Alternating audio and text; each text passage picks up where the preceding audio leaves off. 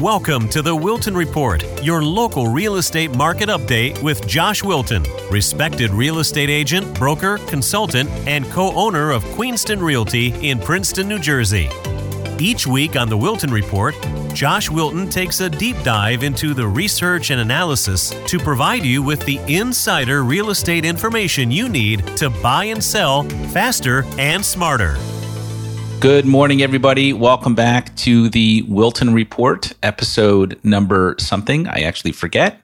It doesn't matter. Today, we're going to talk about the rental market we're going to talk about the rental market in general, and then we're going to go into some micro level detail in Princeton. Let me give you a little bit of a forecast as to what I think is going to happen. I'm going to share data from what a lot of other experts, much more expertise perhaps than I do on the national scene, think is going to happen. So we'll kind of get right to it. So again, these are the real estate headlines. What is going on? And this is more in the resale market.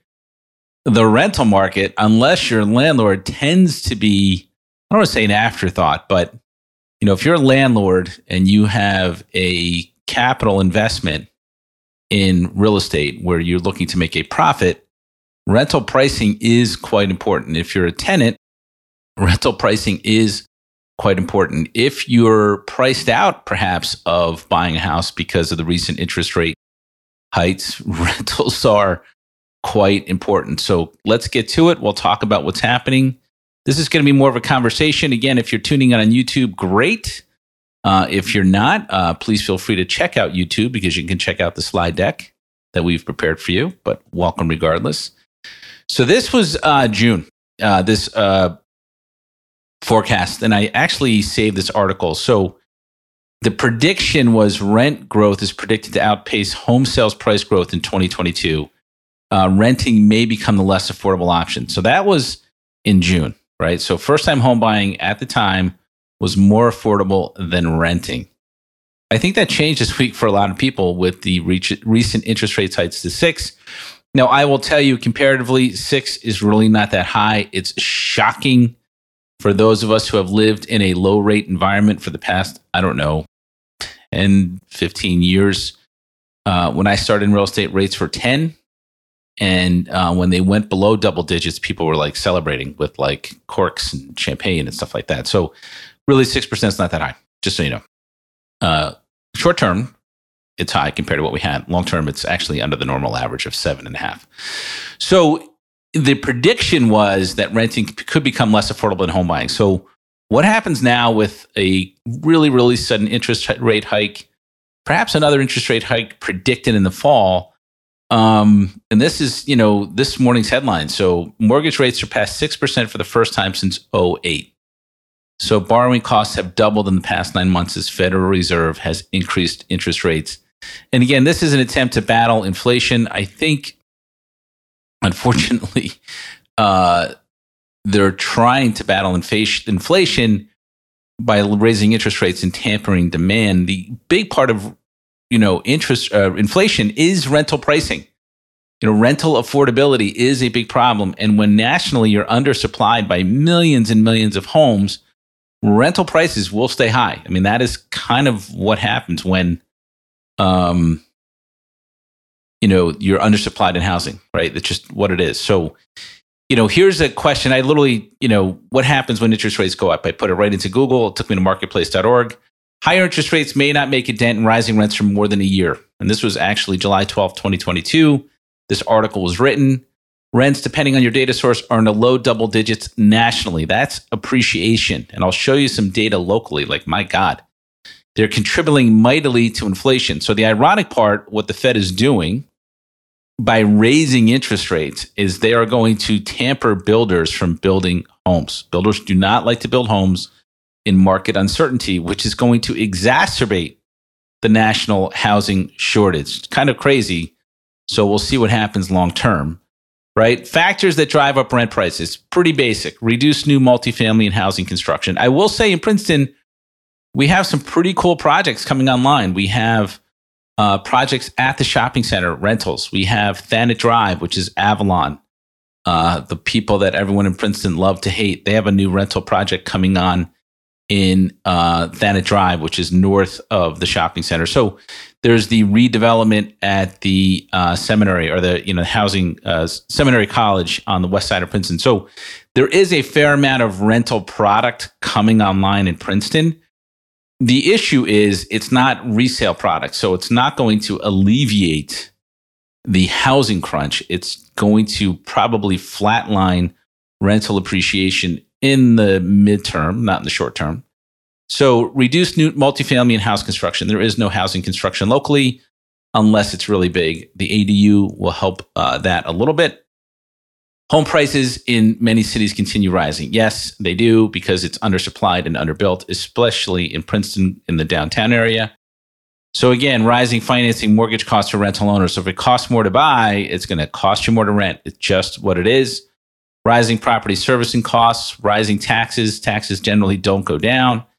Increasing demand from buyers who wanted to buy in the past tense. So when you are in a rising rate environment, a decent chunk of buyers will just sit on the sidelines and they will not buy a house. They will rent for a couple of years. I met a young couple yesterday.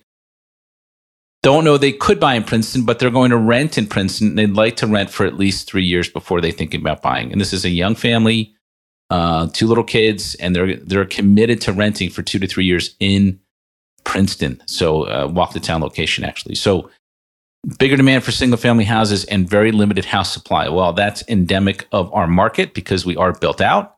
More rental properties being bought by corporate investors. That is that's like a 10 episode series, like how institutional investors are really changing the housing market. And I don't think it's a negative thing. It's just, when in doubt, build more housing. So U.S. rent prices hit new records again. So this is from June 2022. Again, the national rental trends are just tough, right? There's not enough supply. There's not enough being built. The interest rate hikes will prevent more housing coming online, even rentals, because it costs more to borrow money to build a project. So you just have a lot of things that are just kind of like creating this perfect storm for rental prices for tenants. Unfortunately, landlords are enjoying it, but that's kind of the national picture. So the national picture, or the national sentiment is you're not going to see like a huge rent relief or a huge rent drop in the near term. Maybe in the long term, I don't particularly see it. But that's the kind of the sentiment nationally, is that things are just really going to stay the same. Perhaps you won't see the massive appreciation in rental pricing, but you will not see a pullback in rental pricing. So this is Princeton in August of 2021 versus August of 2022. And the reason I'm kind of going to show you and fix on that month before we do the year over year trend, it's the most recent data, right? It is the most recent accurate data that we can see. So in August of 2021, 28 rental units were listed in Princeton. This is on the MLS. This is not including Avalon or the private entities who transact business in Princeton. So 28. In August of 2022, 14 were listed, half. So again, supply is down by half.